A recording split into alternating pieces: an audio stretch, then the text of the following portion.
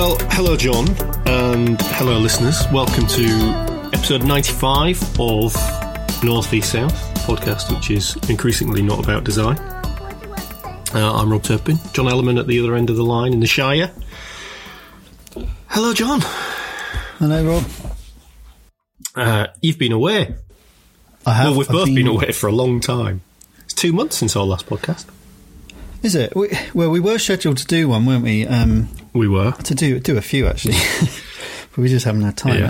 And I can't find any of my notes that I've made prior to that, so I'm kind of winged it a little bit. All right. Just ease ourselves back in gently. Yeah, we need to work out what we're doing with this thing, don't we? Yeah, it's a little bit.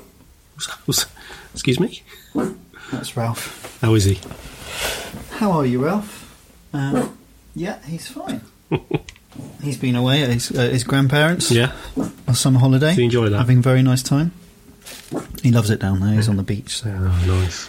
He's all right. Did you see Grand Designs last night? Yes. Was it one built on a cliff? Yes. Or was that a different one? Yes, didn't like the house. Was that not? At all. It was the night before, wasn't it? But I'd recorded it. What on earth were they doing building a house on the edge of a cliff? Yeah. Miles away from where they lived. It didn't seem like they were very happy there. This was because he liked yachting. It's quite a yacht to... Yeah. Basically, we should describe that it was an old listening post used in the Cold War. So it was like a prefab hut on the edge of some cliffs. Yeah, in Galloway, in southwest Scotland. It wasn't particularly beautiful, was it? It wasn't. Well, the problem is, if you build something like that, the only view you get is the sea. Yeah. Well, you kind of want to see sea and land, don't you? That's the junction is where the beauty is, really. And all they could see is the sea because they were on top of the bloody cliff. So I don't know. It was an ugly house as well. It was funny with the boulders. It was. But yeah, those dogs. My cousin has got one of those dogs. Yeah. They're like horses. They're so big. And we had one of those, slobbery. and it was stolen in South Africa. Really? Yeah, a lot of them are stolen to order. They're expensive dogs. Yeah. But they are susceptible to nasty things. Are they? But they're lovely, lovely dogs. A lot of dribble. Yes, a lot of dribble. You should say what they are, really. Newfoundland water dogs. Yeah. They're very good at swimming. Yeah. It was quite weird seeing the woman in the sea in a wetsuit with a dog. The dog didn't have a wetsuit, obviously. Yeah, she was strange, wasn't she, that lady? She didn't really want to be there, did she? On the programme, in southwest Scotland, on a cliff, any of it. Well, I think she got her revenge by spending 30 grand on a kitchen. 40? Yeah. Yeah. It didn't look like a 40 grand kitchen, did it? No. I mean, it was nice enough, but... Anyway, so, you've been to France? Yep, been on holiday. Had a very nice time, thank you. How was the weather? Weather was really good. Better than Puglia. Oh yeah, it couldn't be any worse in Puglia. No, we had lovely weather. We crossed on a mill pond and then disembarked, and we spent the first few days in the Loire Valley near Tours, which was fantastic. We stayed in we went glamping, Rob. Nice. I've never been glamping. How was it? Was it glam? It wasn't very glamorous. Camping is pretty basic, isn't it? You just get a posh really tent. Yeah, it's nice company that do it. They're taking over loads of... I don't know if I spoke about this on the last... Oh, gosh. They're called Heartopia. I think they're a Canadian or an American get-up. Yeah. And they are just... they're just really chilled out places. It was very Bowden-tastic. Was it? Yeah. I mean, the archetypal middle-class gentleman in transparent glasses, frames, wandering around with espadrilles. I see you fit in perfectly. With slightly boho Scandinavian, scruffy-looking middle-class people. Yeah. Lots of guitar playing. Oh, what? Really? Yeah. Oh, yeah. No. I know. I wouldn't have been surprised if I'd seen a ukulele or two there. And there's you, just with your ocarina. Yeah, no, people didn't take to the euphonium. Lots of good things for kids to do. A little pizza restaurant in the middle of it, and sort of nature trails for kids. Sounds great. And kids went out and, they went and caught crickets and played with wild things. Yeah. And rather than school, like a lot of them Eurocamp and stuff, it's all discos and makeup and all that nonsense. So this was nice. Good. But you do feel like you are in some kind of Bowden catalogue. So we went there, and then after three days or so, we went down to the bottom of the Loire, the mouth of the Loire, La Vendée, Mm-hmm. and we've been there a few times, and it was great. It was just big long beaches. You're camping again there? Yeah, we were in a static caravan. Okay. It's only a small campsite that we were, but we're right by the sea, and Kitty and I just built sandcastles, and we ate mussels and chips and, all that kind of stuff. Grand. It was very nice. We went to the zoo. We went to a water park. Did loads of cool things like that. Sounds good. I love a water park. Do you? Yeah. I would never have guessed you for a water park fan, John. Yeah, I do. The French ones, they're just a bit more chilled and less crowded. And Kitty loved it. Yeah. So, I like a terrifying water ride. Good. These ones were amazing. They've really come on since I was a kid. Yeah. I went into this one where you drop out of a hole into a large round room, a bit like Willy Wonka, and spin round it, and then drop down through a hole. Sounds horrific. And then there was another one where you just literally vertical drop, and it goes to about maybe 20-foot wide slide that you go right to the top and then come back down again. So it's kind of like a scoop. Oh, dear God. Almost like a half pipe. No, that sounds hideous. Yeah. I'm speaking to someone who didn't really learn to swim until my late teens. Just sounds awful. It sounds a little bit like one of those training things they do for lifeboatmen or something. Yeah, no, it was pretty full on. But yeah, I recommend it. Atlantic Toboggan. Kitty, my daughter, absolutely loved it. She is nails. Yeah.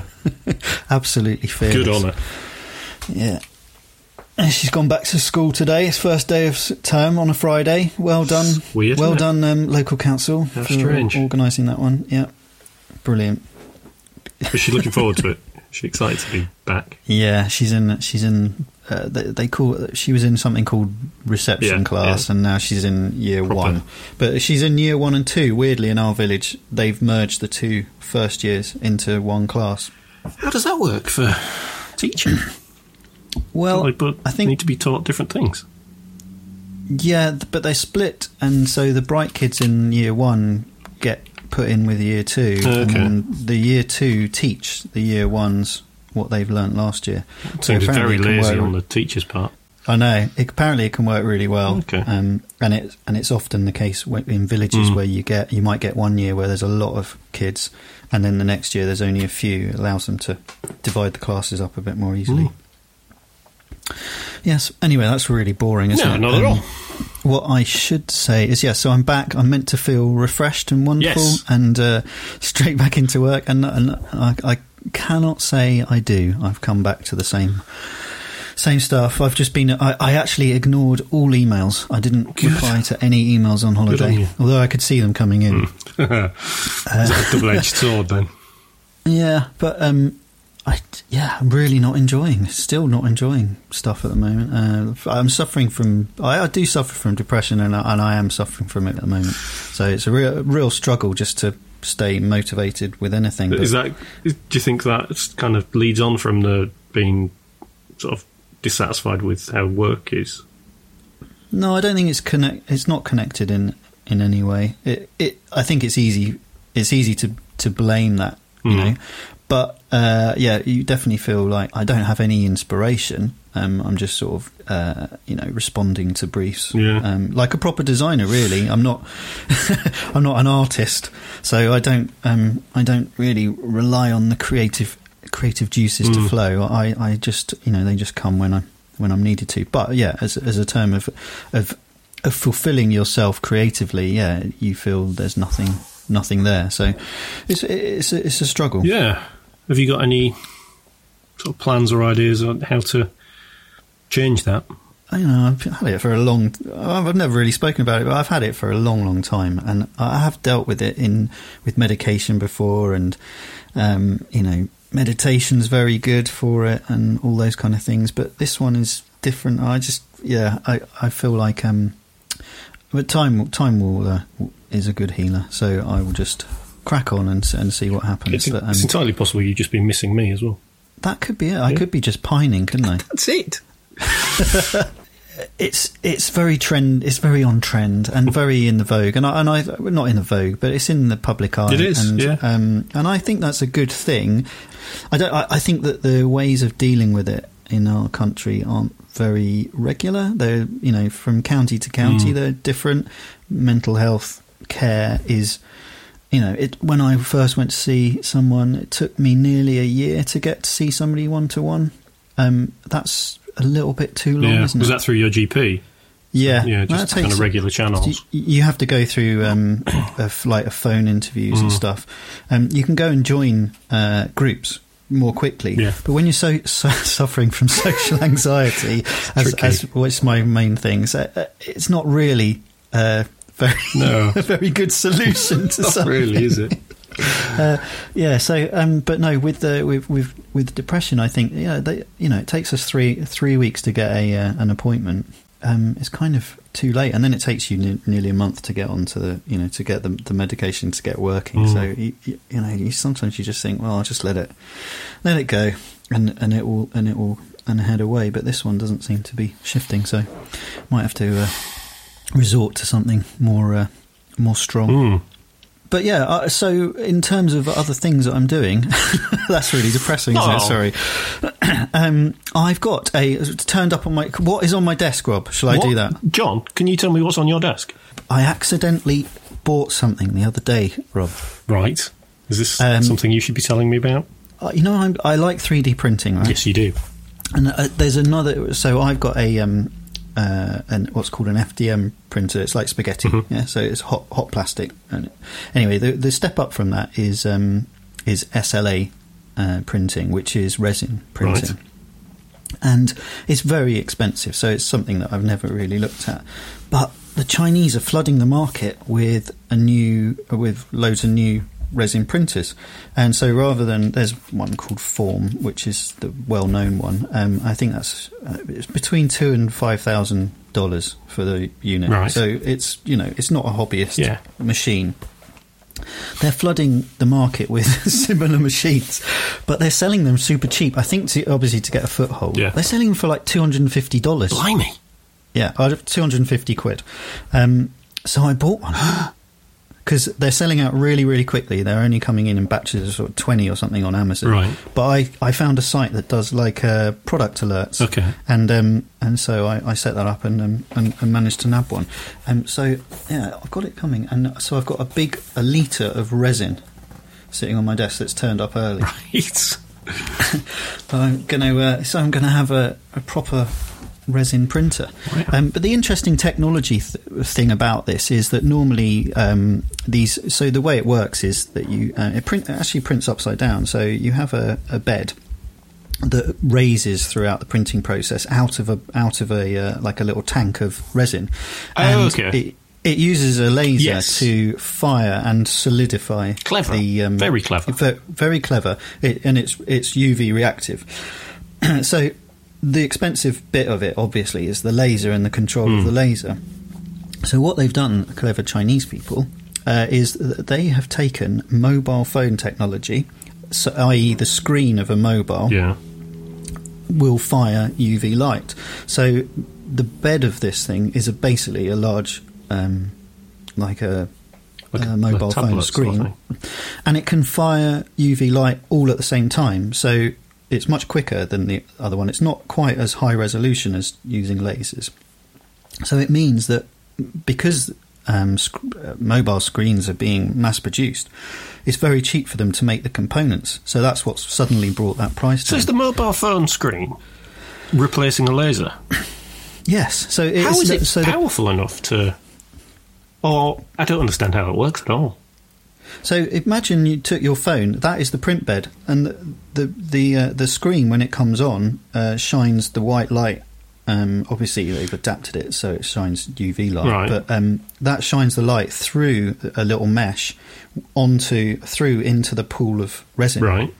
Whereas before it was a laser with mirrors where it would reflect. But does the printed form then not kind of sit on the screen? How does it? I don't understand. The screen is clear, so the screen is underneath Yeah. the tank, and it's clear, so it shines through the tank, and then as the print goes, it gets raised up out of the liquid. Oh, okay. Yeah, I get it. Yeah. So I think that's what's made it suddenly, that is clever. cripplingly cheaper than it ever was before. Is this where you tell me the 1 litre thing of resin cost $3,000? No, it's like £25. Wow. Yeah. So, and that will last ages. If you think like a single print will probably use 60 mil. Yeah. Something like that. That sounds fascinating. Have you got a first 3D print in mind? Have you been working on a model of something? Is it going to be another Slimer for Kitty? No, I haven't yet. No, I haven't. There's a guy in New Zealand, and there's a site called Thingiverse, which is kind of like a Google for 3D shapes. Just download anything you want. Pretty much. He's been building Second World War tanks in his lunchtime in 3D. Now that's up your alley. Yeah, but he's not only building just the normal ones, he's building all the AVRE ones and what's that? The funnies. They were the ones that had flailing things on the front of them, or flamethrowers. They adapted them for engineer ones. So no, and he's got early war Valentines and all sorts of interesting ones that he's been creating in. I think he's been using SolidWorks or some CAD program that he uses at work. But he's made hundreds of these things. So I'm going to print a few of those for our little water tanker game that we play. What kind of size are you going to print those at? We play at 15 mil, so that's 1 to 100, 1 to 120, something like that. So slightly smaller than your old Airfix kits. Cool. Speaking of Airfix kits, they've just Airfix have just released a commemorative. What are they called? Motorhead. Motorhead branded. I think it might be a Hurricane. Heinkel. HE111. Wow. Yeah. So even Airfix are getting in on the branded. That's bizarre. Special kits. He was a big World War II nut, wasn't he? Lemmie. Old Lemmie, yeah. That's kind of cool, isn't it? So, but I guess what's the difference between that and a normal one? Is it just the decals? The labels. Yeah. Still quite cool. I quite fancy doing a traditional World War II Airfix kit after doing kind of Gundam robots. It's kind of got me back in the. Their model making is good, isn't it? It's good fun. It is. It's very therapeutic. Yeah, I really enjoy it, and so with the 3D printer, you can make custom bits for your models as well if you're really into that kind of thing. But mainly, we're going to be making bits for our war game stuff. So Bocage is one of my first thing that I'm going to be making. Lots of Bocage. What's Bocage? Bocage is the countryside in Normandy that was sort of high banks. Okay. It's how they divided their fields into workable sort of. The peasants sort of blocked them in, but it was a huge barrier to. I remember buying those kind of Airfix bases with that kind of style landscape when I was a kid. Yeah, just didn't know the terminology. So where was I? So I've got that turning up today. I don't know if I'm going to get much time to do it, but it's sounds great. The quality of it is insane. I think it's like 0.05 of a millimetre each layer rather than 0.2 millimetres that's on the other printer. Crikey. So it really is exceptionally sharp. Yeah. So I'm thinking some of your little space models, if anybody's rendered any, I've quite a few have been rendered. I keep telling myself I need to learn Blender so that I can start putting some stuff together. There's a new version out of Blender that's a lot easier looking. Yeah, I've looked at it actually because I've got Cinema 4D, right. but I've got like the basic version of it, which still has cost me a couple of $1,000 over the last few years, and I've used it bits and bobs, but not really much. Yeah. But they've just gone to a subscription model, which is crazy, and it's like £60 a month for it. Yeah, it's very similar in the interface to Cinema 4D. It looks to me anyway. I mean, I remember trying to use it about 3 or 4 years ago and just my head exploding. You couldn't even right click was a left click. I don't know. I could not get anything to do anything. You know? What were they thinking? Yeah, baffling. Right click the left click. Yeah, but that'd be cool. Be really cool to print out some little. Yeah, if anyone's got any meshes already, then send them over and we'll do a test print, because it would be so cool to have some little, even if we did them as limited edition art kind of things, of painting them up and actually making proper little models. How well does this resin take paint? Really well. Yeah. Oh, cool. Yeah, if you can get some acrylic on it, it'll work fine. Nice. So reading. I've just read a load of novels by James Holland, who is a historian who I really, really like. He does a podcast with Al Murray about the history. It's about history. What is it called? I think it's called We Have Ways of Making You Talk. And he's a thoroughly interesting chap, but he's written 5 books in the past. They're about a chap called Jack Tanner, who's pretty much sharp mixed with Commando comic. Cool. And they're really good. I just churned through them. Just proper action. Oh, they're totally cheesy as hell. But they're really good because they go from Norway to the fall of France and then Egypt and Sicily. So they're sort of the period of the Second World War that I'm interested in. So it's good. Yeah, it's good. And now I'm reading a Charles Stroll book, the second one I've read, the laundry novel. Sorry. I find him a bit annoying. Well, his thing is weird because each laundry novel mimics a different genre of writing, which I didn't realise until he mentioned it on his blog. Right. So one of them is a Bond novel, another one is like noir, another one is like a straight horror. So that, I mean, all whilst dealing with the kind of Lovecraftian apocalypse type thing.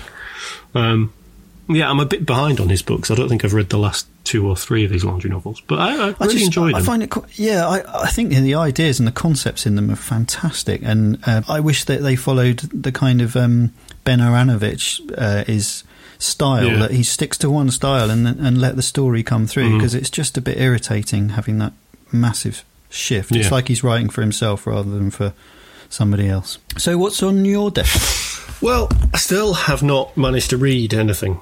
I've barely read a book since early March. I'm just really struggling to find the time and find the concentration to read. So, no reading. I have been watching Mindhunter. So I binged Series 1 over the last few days, and I've just started Series 2, and I just love it. It's really nice when you discover something. I mean, I know everyone's been harping on about it for a year, but that is just so adult and sophisticated.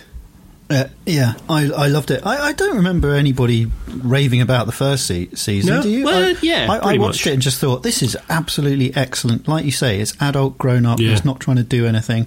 I can't wait to start watching the second season. Yeah, it's very, very good. The soundtrack's great as well, both the kind of incidental music of the era and the kind of thematic music that's used throughout it. It's kind of almost like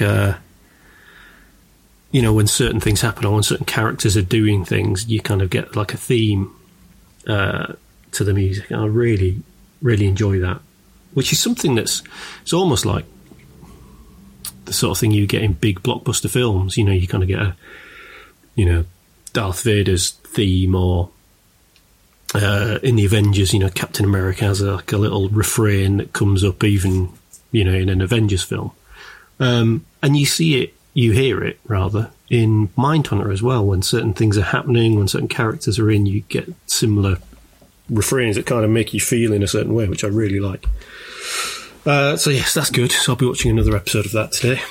Just finished a couple of commissions. One which I've had on my drawing board for weeks, and I've kept coming back to it. And it wasn't a difficult commission, I just couldn't get it right. So I just kept putting it off and doing a little bit and not getting it. And the problem I have when that happens to me is that if one little project stalls me, it kind of stalls not just that project, but all of me. Hang on, I've just got to get the door up. Has your printer arrived? It was. He just thrust this massively heavy box into my hands, and I fell back through the door holding it. A total numpty. I should stay away from heavy machinery today. 3D print yourself a mechanical exoskeleton. Sorry, you were saying when being stuck. Yeah, if I get stuck on a project, it kind of bungs me up for everything. You know, so I've been struggling with one commission, and it makes it really hard for me to draw anything. So I really struggle to be creative, because I think at the back of the mind I know that I've got this other thing that I need to finish. Is that, I was going to say, is that because you are constantly having to go back and try and fix what you're doing and you can't concentrate on anything else? I think so. I mean, I really love having a project, so I like working on kind of one thing at a time, as does Ralph.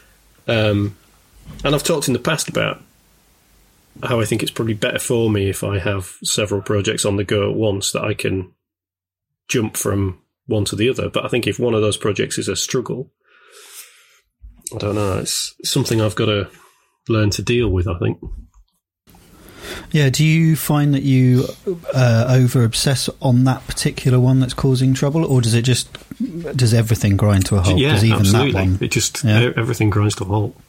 See, if I'm in that way, I will just obsess about that one single thing, even if I'm meant to be doing something else. Yeah. I can't leave it alone, and it's almost like I almost become too scared to go into my own studio. Yeah, do you know what I mean? Yeah, I will avoid it because I know it's there. It's like a golem or whatever.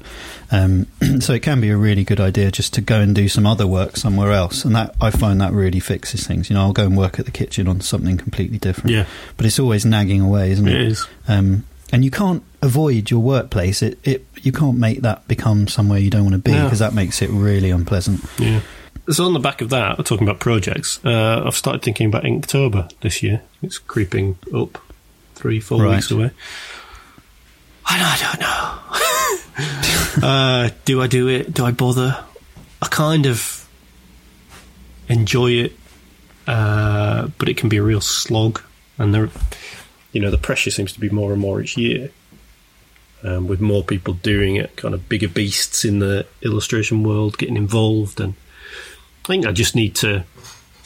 On one hand, it'd be great if I just do it and do my own thing and don't worry about what anyone else is doing, and just do something that I'm going to enjoy for 31 days. But on the other hand, because I'm trying to be a commercial illustrator, I want to do something that I can sell. So it's a bit of a balancing act. I think a couple of the ideas for themes I've had, I'd probably enjoy, but wouldn't be remotely commercial. So do I try and find another theme that fulfills both aspects of it? So I haven't figured that one out yet. Are you partaking this year, John? Just going to be too busy? I don't know at the moment. I think I spoke about what my idea was, and I've completely forgotten what it was that I was going to do. I don't know if it's worth it for me. I don't know if I get the time. I do enjoy it. Yeah, that's the thing, isn't it? It's worth it in that regard. If it's something completely different from your day-to-day work that you can involve yourself on and enjoy. But on the flip side, if there's pressure to finish it and you're going to struggle for time, then you don't want it to be something that you're going to have to fret about. Which is the same for everyone. I mean, there's so much of it on Twitter about Inktober, and people saying how much pressure there is to do some kind of magnum opus. Yeah. No. I think the original concept of it is something that that is of interest to people, because you can compare your work to other people of what they've done. But now it's become a sort of free for all of like, how excellent can I do a drawing in one day? You know, per day, and a lot of it is a lot of people's are very pre-prepared, and you know, there's no way on God's earth have they done that in one day. You know, so yeah.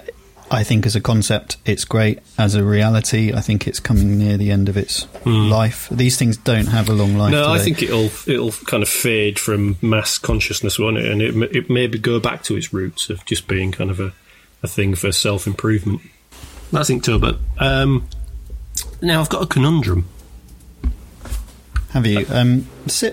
Try sitting on a round cushion.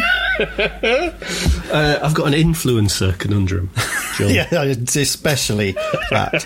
An influencer, what's that? So I got contacted by ages and ages ago by a company that makes art supplies, markers and kind of fine liner pens and stuff, a lot of the stuff that I use, but I'd never heard of the company. So I just ignored their emails. Basically, they were saying, you know, would you be interested in kind of collaborating or whatever? And I ignored it. And they sent me another email. I ignored it. And then I saw a couple of people on Instagram whose art I really, really like using these products. I thought, actually, if they're using them, they're going to be good. So I got back to one of these emails and said, yeah, happy to look at your products if you want to send me some stuff. And they were like, yeah. You know, if we send you some stuff, can you kind of review it and put it on your Instagram stories and whatever? I'm like, yeah, fine. And it's arrived, and it all looks great, beautifully packaged, kind of almost like a camera bag full of markers, and a big box of coloured fine liners and a couple of sketchbooks. And it's like, you know, a couple of £100 worth of stuff. But it's not very good. Right. So what do I do? Well, I think I think that it's fine, but it's not. I don't think it's kind of high quality art material stuff. I think it'd be great for students. It's certainly cheaper than kind of Copic markers, but well, I think if you're going to go down that route of reviewing stuff for people, they want a balanced review, don't they? So you need to say, this is who I think it would be great for, this is what it's really good at, this is what it's not so good at, and do a comparison if you can be bothered, you know. I mean, otherwise just take the freebie. or give them away, you know, just say, you know, first student to contact me, give them away. But I think they'll be expecting you to give a rounded review, not just say, no, I hate these things, because, you know, that it's very personal, isn't it? Pens, I guess, to you weird illustrators. Yeah, true. So, I'll just give it a rounded review of what you think it would be good for. I mean, how much cheaper are they than I think they're pens? a third of the price. Well, there you go. Yeah. So for students, they would be ideal, wouldn't they? Yeah, I guess so. Yeah. Are you now? Is that what you are now? You're an influencer. Have you got that in your tagline of your social media stuff? I do not. It's the first free stuff anyone's ever sent me. That's brilliant. Yeah. It'd be nice if it was, you know, the people who I use, but yeah. That's pretty much it for what's on my desk. I've been listening to, because I haven't been reading, I've been listening to John Bramwell. Do you know John Bramwell? No. Lead singer of I Am Clute. Oh, yeah. And he had I don't know how I came across this. It was an album, he released a solo album from last year called Leave Alone the Empty Spaces. And it's beautiful.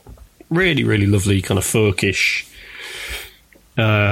stuff. And it's really, really good. There's a song in it called Time's Arrow, which I'm kind of slightly obsessed by and play on repeat. I'll give it a go. Yeah. Very good. I've been listening to Purple Mountains, which is Dave Berman's latest band. And he was the lead singer of the Silver Jews, who are kind of like alt country. Yeah. A really amazing poet, really amazing person. And sadly, he died last month, just as he was about to start touring with this band. But yeah, sadly, was not a happy man.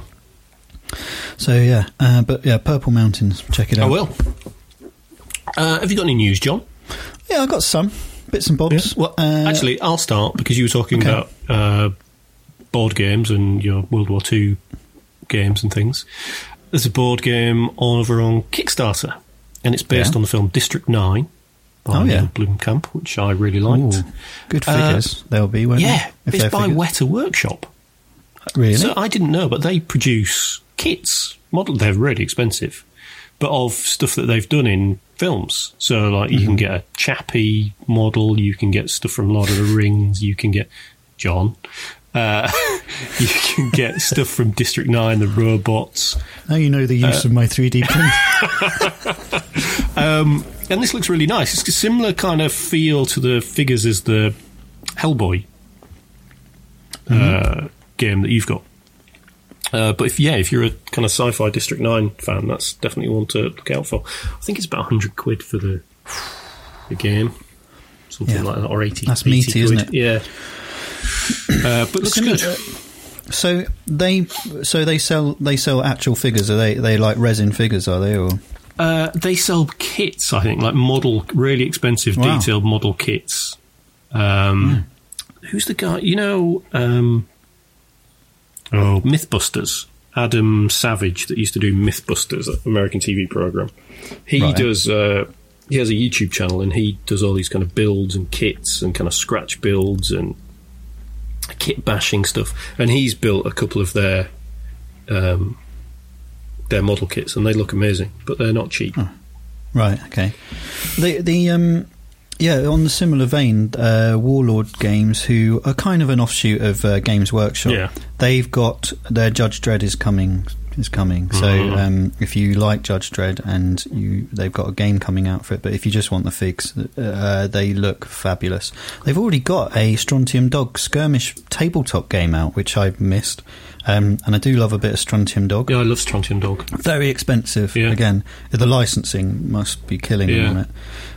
But that's the way with those. There's a site actually called, if you are into that kind of stuff, or you want to, going a bit retro, it's called Hero Forge, and I think I might have mentioned it ages ago on the site. About them, It's massively improved now, but you can now download the STL files for it, so you can buy just the which are the 3D meshes. Oh, okay. You don't have to buy you can print your own.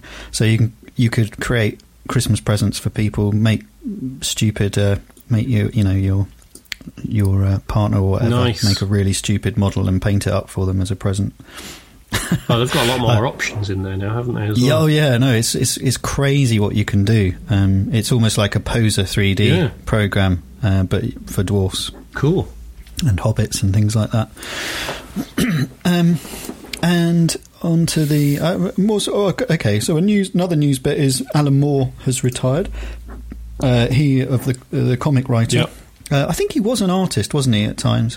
But mainly wrote scripts for some of the major comics that have really transformed comic books from the 1970s kind of superhero, whiter than white, to the sort of the grungier end of it. League of Extraordinary Gentlemen, From Hell. Yeah, From Hell is his his magnum opus. Well.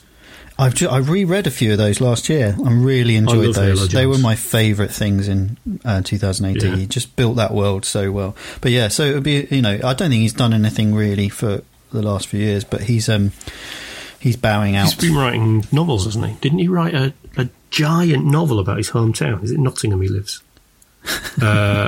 It's kind of, but literally a huge, dense novel. Right.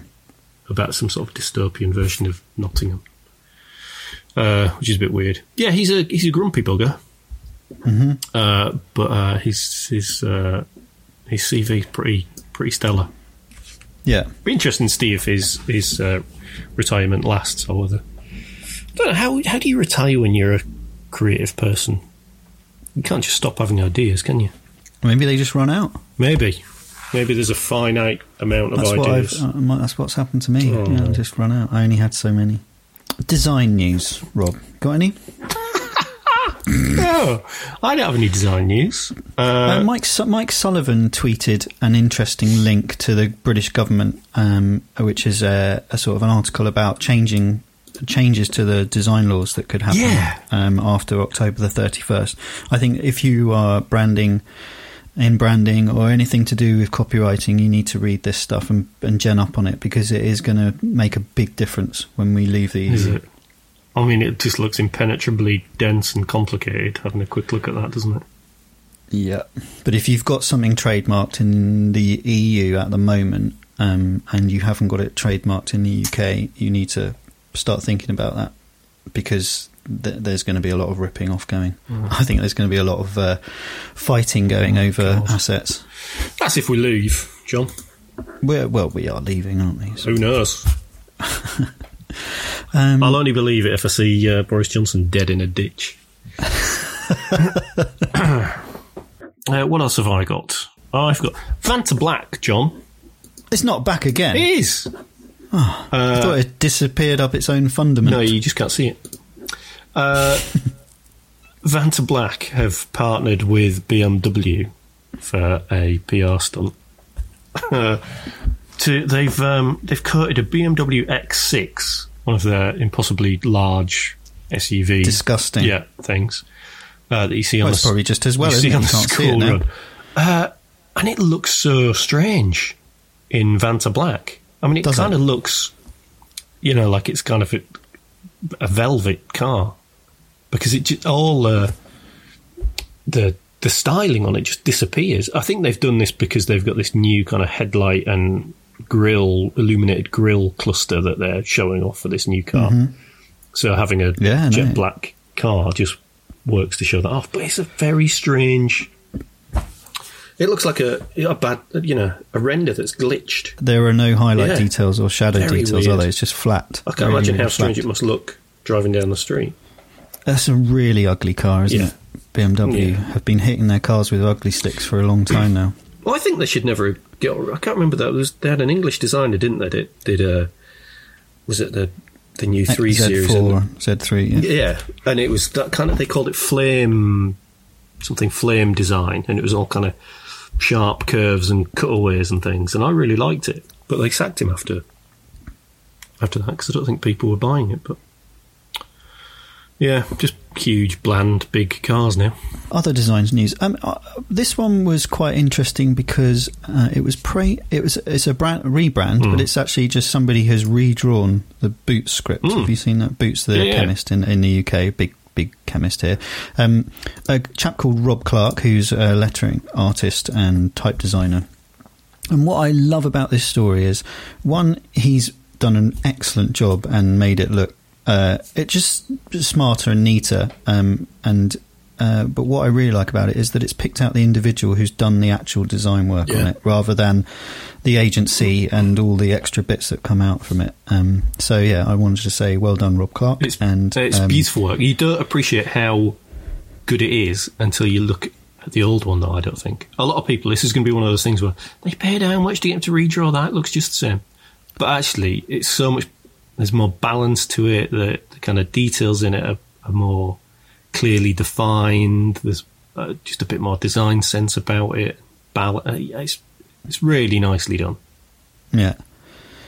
So well done to him. And I haven't been onto any sites to read any of those comments. I'm not going to bother. I'm just going to refer you on the show notes straight to Rob Clark's website. And congratulations, it looks fantastic. Excellent work. You should be really pleased with that. And I like the fact that they're going like Kellogg's. They've they're blowing up the logo and bleeding it off the edge of trucks and things like that. Just absolutely make it. I don't know if that's real. I know it's just Photoshop stuff, but it looks awesome. They should really make it the hero. Everyone knows what it is. It doesn't need to have the chemist or whatever underneath it.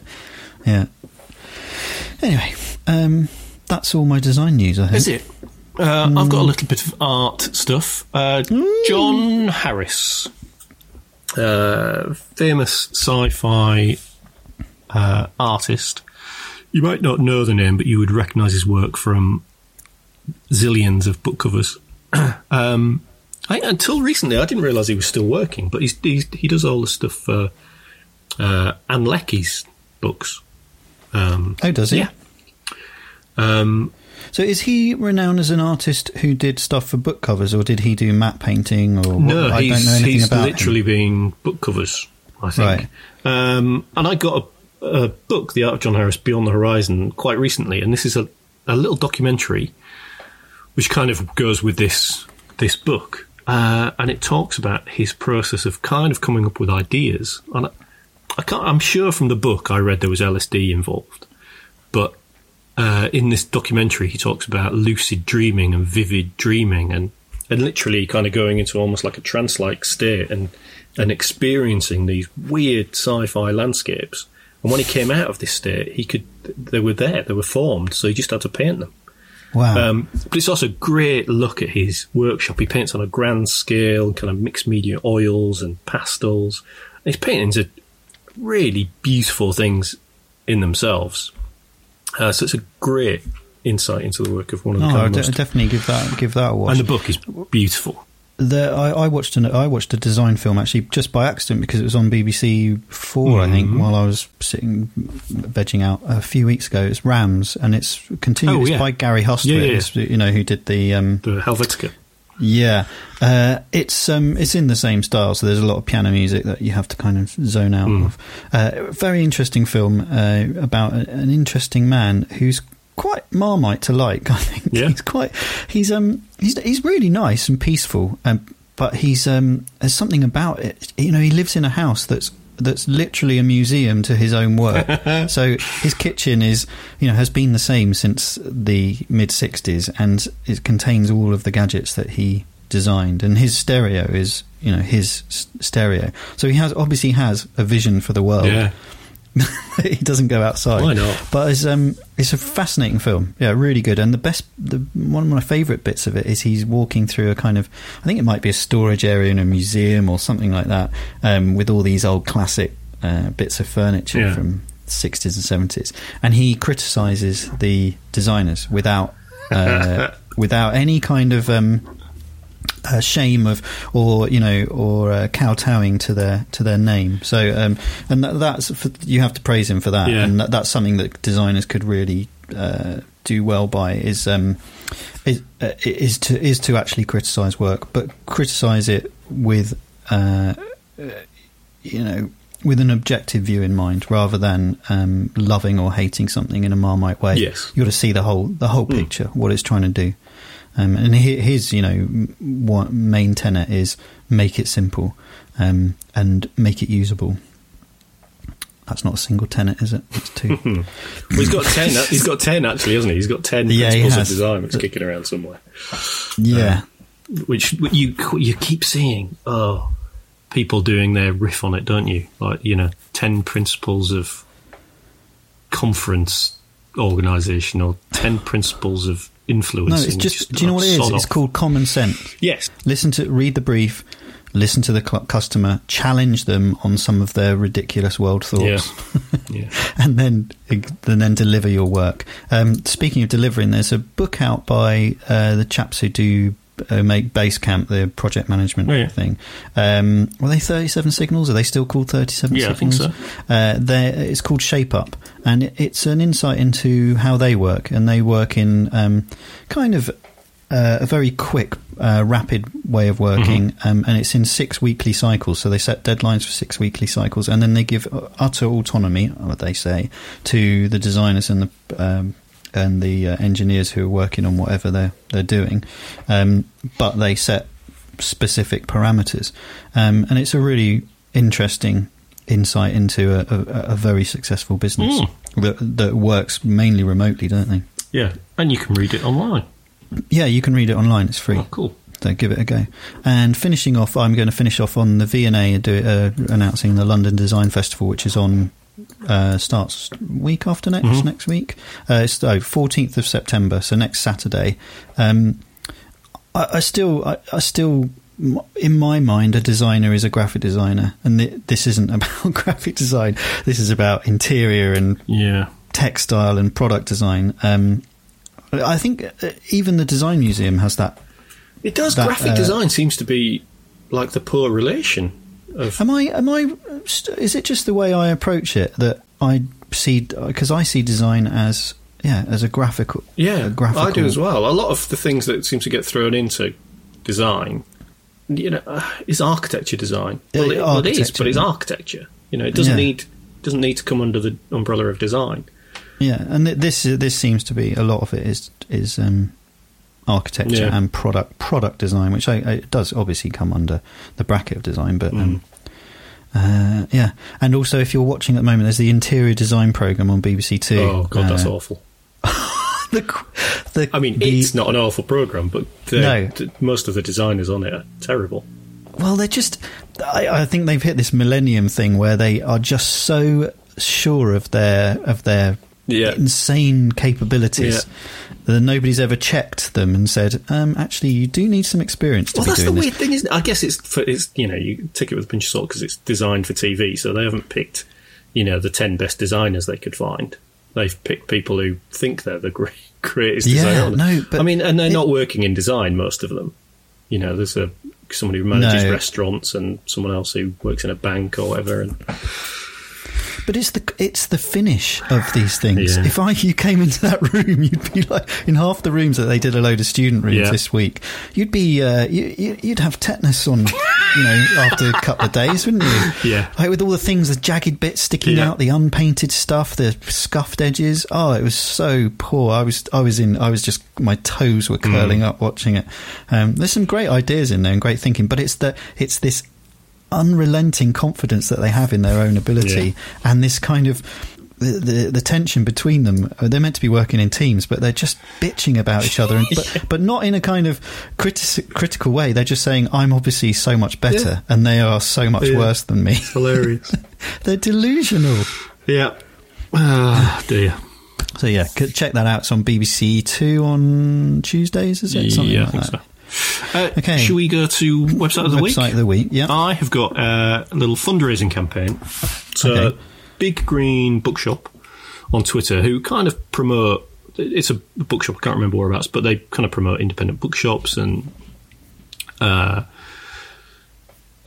a good Twitter account to read if you're interested in books. And Melissa Harrison, who's an author, got together and they decided to try and raise some money to get Greta Thunberg's book Nobody's Too Small to Make a Difference into 100 different UK schools, and they smashed their target, and they're up to 12.5 grand or something now, so they've got 5,000 copies of it into UK schools, which is great.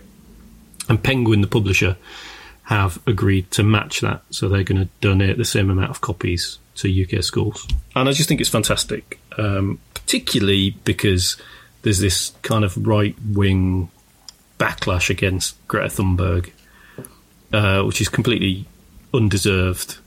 She's an incredible young girl, and the things she's doing are fantastic. So I think the more people read her little book of speeches, the better. So let's get it into schools. So that's a great little fundraiser. So the link to that is going to be on the show notes. Brilliant. Mine is an individual's redesign of their website. Somebody who I really admire and I've been following for a long time. Is kind of he's a designer. He also runs an event called New Adventures. He's called Simon Collison. If you go to colly.com, COLLY.com, I thought it's a really open and interesting way to present yourself as a designer, because he's kind of done a timeline of his own life. It's really nice, and it's beautifully designed. It's very print designed. It's got sort of annotations at the bottom, so it's quite what I'm trying to say, academic in the way that he's approached it. But he's such a thoughtful, interesting chap that I'd read his journal. He's got lots of good things to say. He's been massively influential in the web design community, and it would be good to see him coming back. He's been out in America and doing all sorts of things, but it would be good to see him working in the UK again. Yeah, I didn't really know him. We've talked about New Adventures on the podcast a couple of times, haven't we? But just reading a few bits on the website, he just comes across as one, incredibly knowledgeable about his stuff, and two, he just writes in a really nice, down-to-earth way. And overall, I think the tone of voice on that website is just fab. Kind of getting across who he is. So. Yeah, I'm a big fan of him. So, go and check him out. Cool. Pies. Have you got a pie, John? Yes, I have, finally. I got one out of the freezer. I dug it out. Good work. It's like The Thing. No, this one's it's by a company called Mud. I've had one of theirs before. Right. This is a game pie. It's got venison, partridge, pheasant, slowly simmered in red wine with juniper and herbs. Sounds pretty good. Yeah, it's a short crust pastry. I'm going in because I don't know. There's no crunch because it collapsed. Yes. Yeah, pastry's excellent. I love game pie. Lovely chunk of venison there.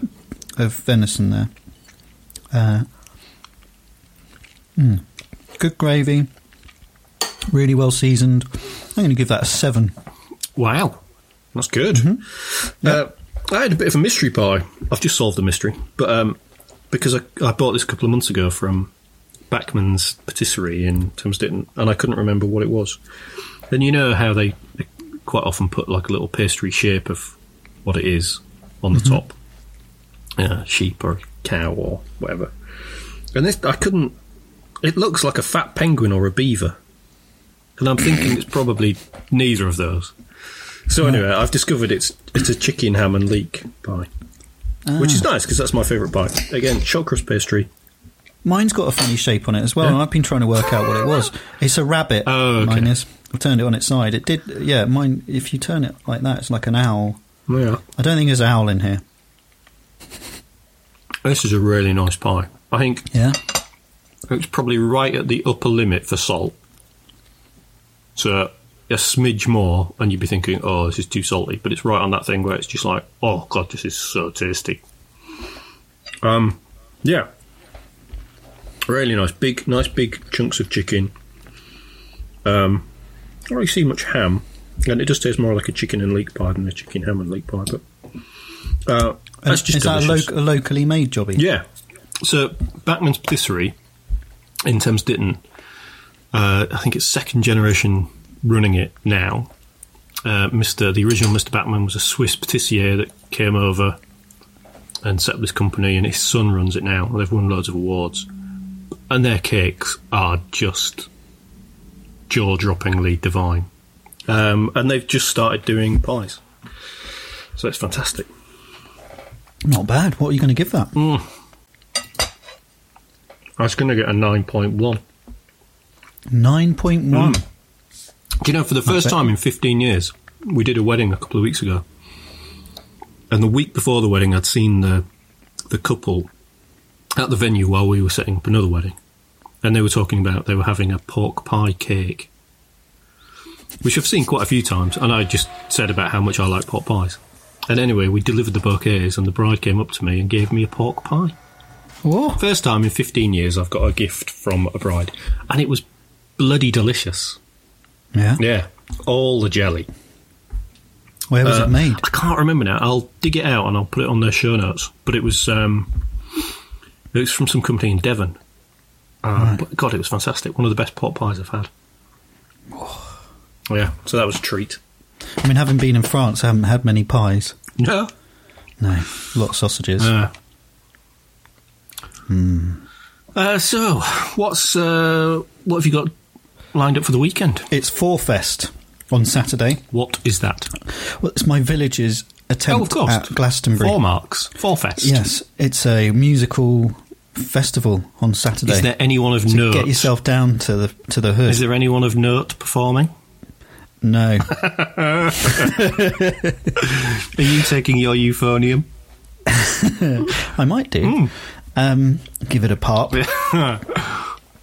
No, there's that. I've got lots of tidying up to do because we got back and haven't mowed the lawn or anything like that yet. So just boring stuff like that. Cool. Are you going to have time to set up your new 3D printer?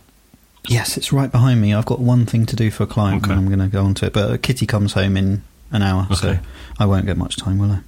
It's pizza night tonight, so nice. I'm making pizzas. Delicious.